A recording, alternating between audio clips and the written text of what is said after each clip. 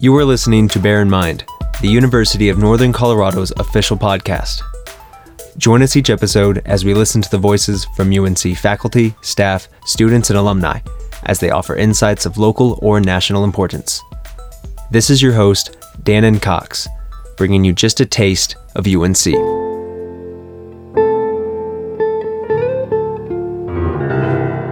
Hi, my name is Danny Batchelor. I'm a sophomore here at UNC, majoring in English education, getting my endorsement in culturally and linguistically diverse classrooms. On campus, I work in the Office of Admissions as a tour guide and as a gear shop attendant at Outdoor Pursuits. I'm also a producer with Operation Cheesecake.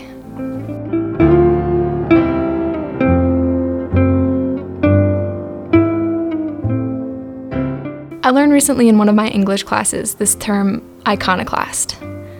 Now, broken down into its simplest definition, it means image breaker, so someone who attacks institutional beliefs. In history, they were known to have destroyed religious images and political structures and things like that. And they destructed these institutions by just naming the injustices they represented. So some examples would be during the French Revolution. Iconoclast protesters attempted to destroy all the symbols their old government represented.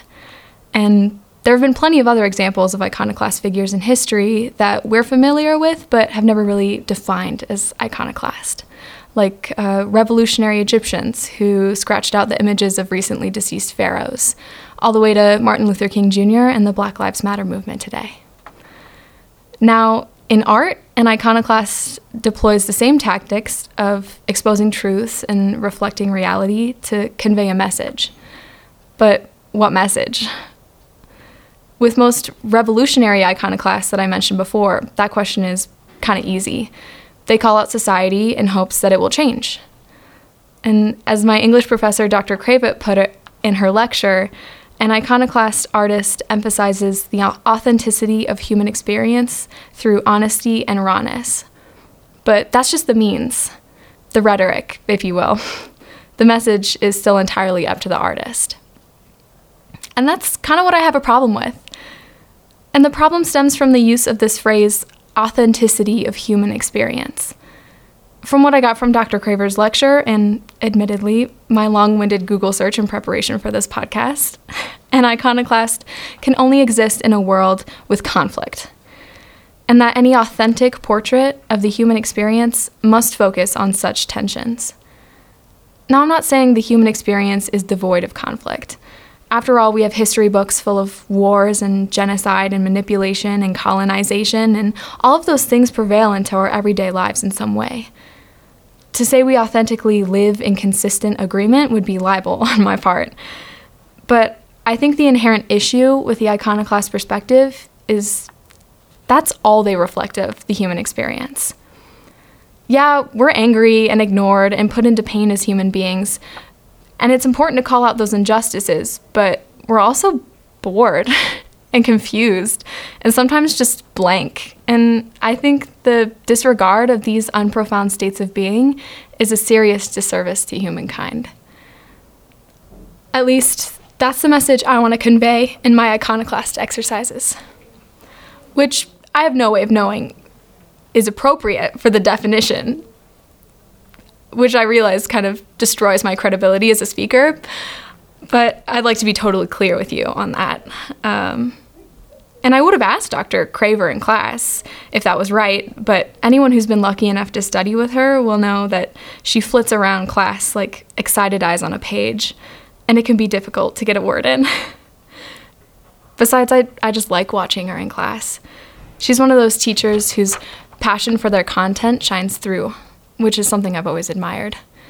And I'm not just saying that because she gives me my grade. And oftentimes, I'll get lost in her ramblings, and then all of a sudden, the class is pulled into reality from the sound of notebooks slapping closed and the zipping bags. And just as everyone shuffles away, I'm used to overhearing an inescapable conversation between friends that usually goes a little something like this. So what'd you do this weekend? Oh, nothing. I just stayed in Greeley. Ugh, I'm sorry. Yeah, it's whatever. I was gonna head out of town next weekend. There's just nothing to do here. Yeah, Greeley's pretty boring. This conversation is what has inspired my writing project. Letters to Strangers is an anonymous art project where I write letters and draw pictures in public settings about how I feel and what I notice. These letters are then folded tightly and left for anyone, to find. And I started this project mid-June 2019 because I was in a writing block. I was so concerned with people noticing I was smart and profound, and the pressure I put on myself to create for approval weighed me down into inactivity. The idea was given to me by my friend Ben Payton, and I'll give credit where credit's due. He told me that I had to find a reason for writing without an audience. And I liked his idea because it allowed me to send something out into the world and accept that my words were not going to be meaningful for everyone.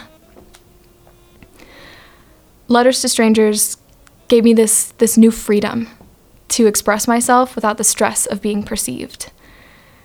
And then I started collecting them in this Instagram page, and people could find them and follow me and ask questions, and I started creating this weird community. And where I went with my prose transformed me into an iconoclast before I even knew what the phrase meant. So would you mind sharing some of the iconoclast archives?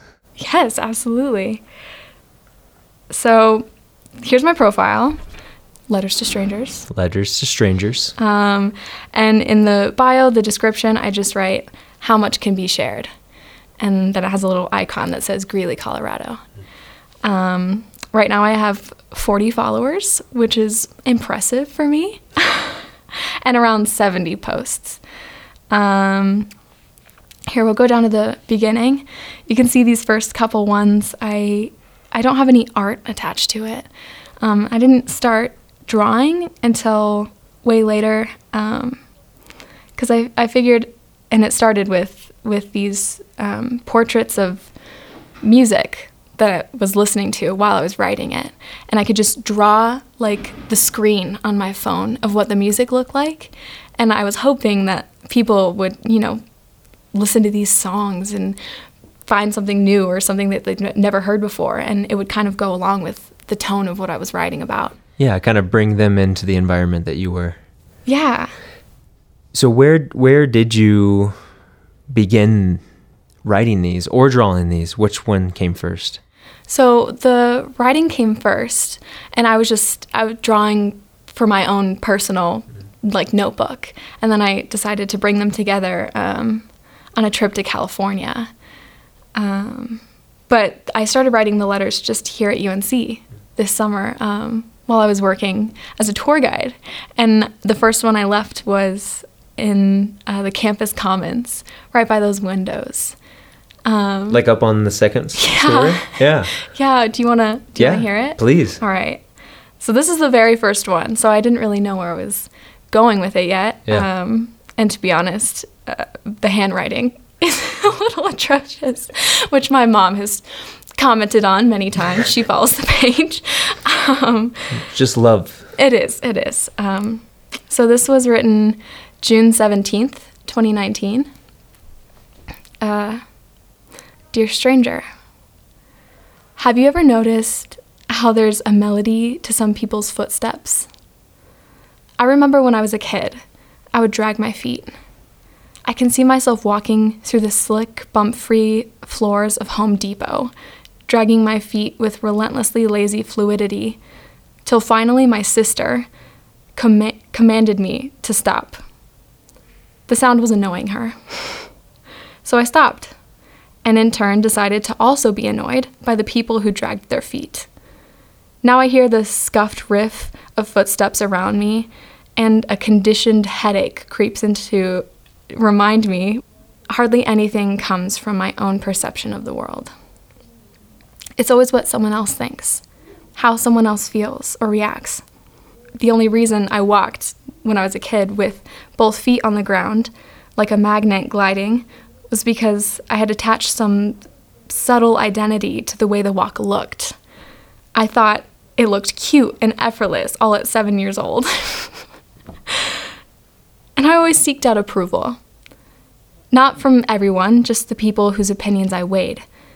I'd seek out mentors and older friends who teach me about life and listen to my stories and encourage my writing, and I never felt like there was anything wrong with that. I was proud even of my ability to seek out help and validation. Lately, though, I've come to the realization that without that validation, I can't trust in myself. I'll write something down and won't let myself be proud of it till someone else tells me it's good. Or if they tell me I'm bad or it needs work, I'll depress into an intense writer's block till the next comment of encouragement comes along. But I don't want to drag my feet any longer. And I'm tired of waiting for someone else to tell me how I should feel or what I should do. So I'm going to write, and I'm going to realize, and I'm going to release it, and I'm not going to worry how you perceive this, because after all, you're just a stranger who happened to sit in the same place I did, and why should I care what you think? Ooh, I liked that ending. Do you have a certain notebook that you're taking these pages from? So I started out in a notebook that my sister gave me, and it's small. You know, it's just like maybe as big as a hand, which I liked that because it's subtle. It's not too much writing. It's easy to be, perceived, I think. And then I ran out of pages, and I started writing on lined paper or flyers that people gave me. So there's a lot of different mediums. I even wrote one in the gym on the whiteboard in the group fit room at one time. Okay. Yeah, and it was just short, but yeah. It's just a little message whenever you have the chance and you're able to share. Mm-hmm. Do you find some almost therapeutic practice when doing these? Absolutely. Yes, I can't even explain how different I feel about where I am and what I'm feeling after I've written one of these letters. Is there ever a time where you finish one and you say, no, I'm not happy with that? Because these seem like, I don't want to say disposable, but you're not holding on to these. So right. Are you proud with every single one? Yes. But it took a lot of work to get to that place, and especially with the drawing, because that was something that was really new to me. And vulnerable. And super vulnerable. And so I would set out to write a letter, and I'm like, this is what I want to talk about. This is where I'm sitting right now. Let me just draw what's in front of me. And then I'll look and I'm like, this is gross. This is a bad drawing. And I can express that. And that's what feels so good about it. Like, I can express on the page that, like, I don't like the way that this looks, but I'm going to send it out anyway. And through the process of writing about it and just being honest, my perception of that drawing or that prose that I've just written down changes. It seems like a release. And I feel like, especially like in school, we almost have to always give our best because we're looking for that grade. But there's no grade here. It's just the satisfaction of you being able to release these ideas and thoughts and observations onto a piece of paper for strangers. Right. Yeah. And there's something so validating about that, especially because I'm not receiving anything back. Mm-hmm. Yeah. That's great. So have you received anyone like following you based on finding these letters? Yeah, actually, I've only had one interaction. So far. Here, let me read the letter that she responded to. It's pretty short. It's just, you can see just on this little scrap of paper that I found. Yeah. Dear stranger, this moment feels like a reset. I'm in limbo, trapped cozy between endless periods of rapid unconsciousness, the promise of busy beginnings, and my deep desire to create slowly. This whole week has passed by with no moments of mindful reflection, equal parts mundane and mind-consuming. But I sit here now, really, truly now, enthralled by the beauty of my own hand and the shadow it casts on this table. If anything, I'm proud of my ability to come back. From romantic projections to bad date stories, gullible optimism to cautious resilience, and loving self-rapport to formidable misunderstanding. I always come back. What do you need to come back to? Take this as a welcome invitation. I promise you have all you need. Now, I wrote this the very first week of school, right after I got back from this trip, and I left it in Margie's, and it was funny because I was sitting in one of these square tables that they have in there, and afterwards I was doing my homework and just, all this busy work that I had to do, and finally a booth opened up, and so I left the letter on that square table and I moved to the booth. And then right after I left, the woman who received this letter, I saw her, and I got to see her read it and see her follow me. And I could just noticed her and her reaction to receiving this letter, and it felt so good. It felt like a secret, but something that was really magical.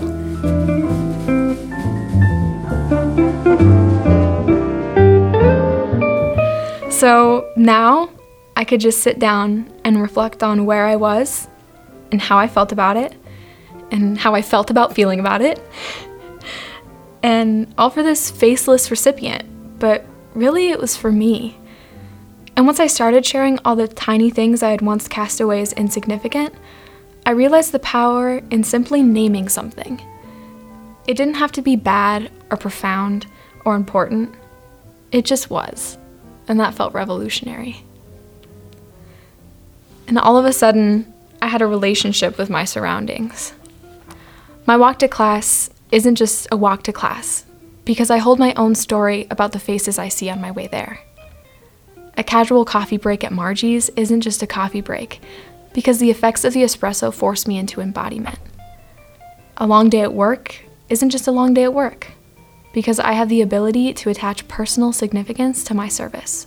Commonplace occurrences that rarely find their way into the world of fine art, and yet they hold significance simply because they are a part of what it means to be human.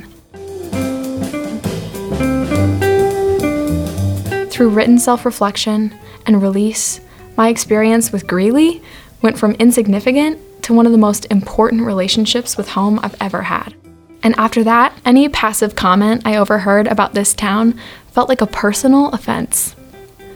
I mean, how could they say things like boring when they haven't spent time in the Cress, blanketed in pre-recorded jazz music and the smell of popcorn as they sit expectantly in their velvet throne awaiting their $8 movie? Or by night descended to the speakeasy where a UNC student plays piano and plenty of faces greet you as the hostess leads you through the secret door?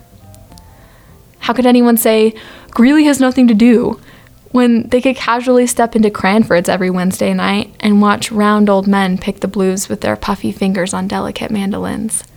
Or visit Luna's Tacos on a Tuesday night when the booths are full and the line chef spelt mariachi from the kitchen? And how could anyone say Greeley's ugly when they haven't visited Glenmere Park, where the cicadas scream the song of summer and where the lake freezes over in the winter for ducks to walk along like students on their way to class? I just don't get it. I know Greeley can seem boring, especially when we compare it to other college towns like Denver or Boulder, but I'm asking you to not shy away from that feeling. Delve in and explore your mundane significance with this strange town and know you're experiencing the essential qualities that make us human. Because as long as we're asking the iconoclasts, your participation and attention to those realities is one of the most important things you can do.